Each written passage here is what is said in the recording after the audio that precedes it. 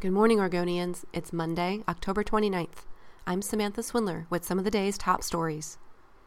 Hundreds of people gathered at Congregation Beth Israel in Portland Sunday evening for a vigil mourning the deaths of 11 people who were murdered at a Pittsburgh synagogue Saturday. Faith and political leaders gave a call for unity and read the names of the dead. The man suspected of mailing pipe bomb packages to Democrats and critics of President Donald Trump also spent time on social media attacking Governor Kate Brown and Portland Mayor Ted Wheeler.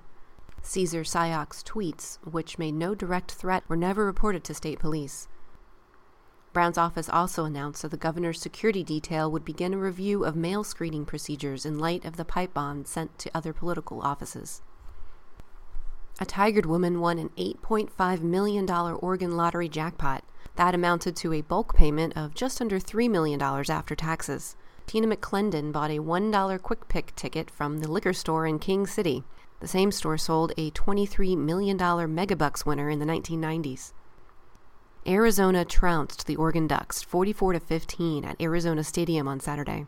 After back-to-back losses, the Ducks, who were ranked number 19, will fall out of the top 25 and may not have a path back during the regular season. Hundreds of witches, along with a handful of warlocks and wizards, traded their broomsticks for paddles and traveled 6 miles along the Willamette River on Saturday. The stand-up paddleboard witch paddle dodged days of rain and caught a short window of sunshine for the pre-Halloween costumed event. That sunshine won't stick around. Today's forecast calls for rain with a high of 59 degrees. For more news, sports, and weather, pick up a copy of The Oregonian or go online to OregonLive.com.